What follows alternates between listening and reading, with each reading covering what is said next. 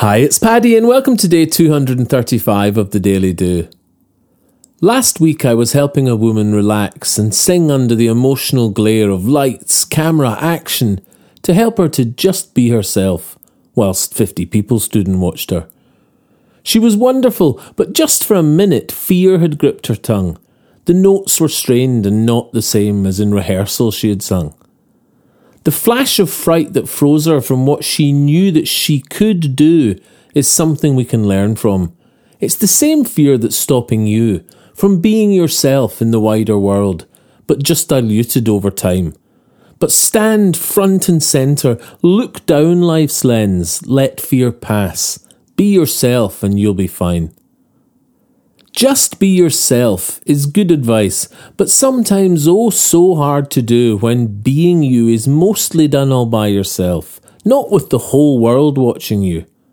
And so we need confidence in these moments of reveal, to be who we know we already are, despite how we may feel. Confidence is knowledge that you can do something as before, or nudge it one step forward as you've learnt that's how you grow. Confidence is not unfeeling arrogance or the absence of your fear, but mastery of it with courage, to be you in the spotlight's glare, to be who you know you already are because you've proven it to yourself. Confidence is learnt, not ingrained or given by someone else. One tool I use is to carry powerful thoughts of when I've done well sometime before, and to pull on these when caught in fear's glare to help my confidence soar. These thoughts of past success not only calm but interrupt the spinning cogs of fright that then stop us being us. Be yourself when fear might grip you. Use confidence learnt in who you are. Repeat the best that you can do right into the camera. And by the way, she was fabulous.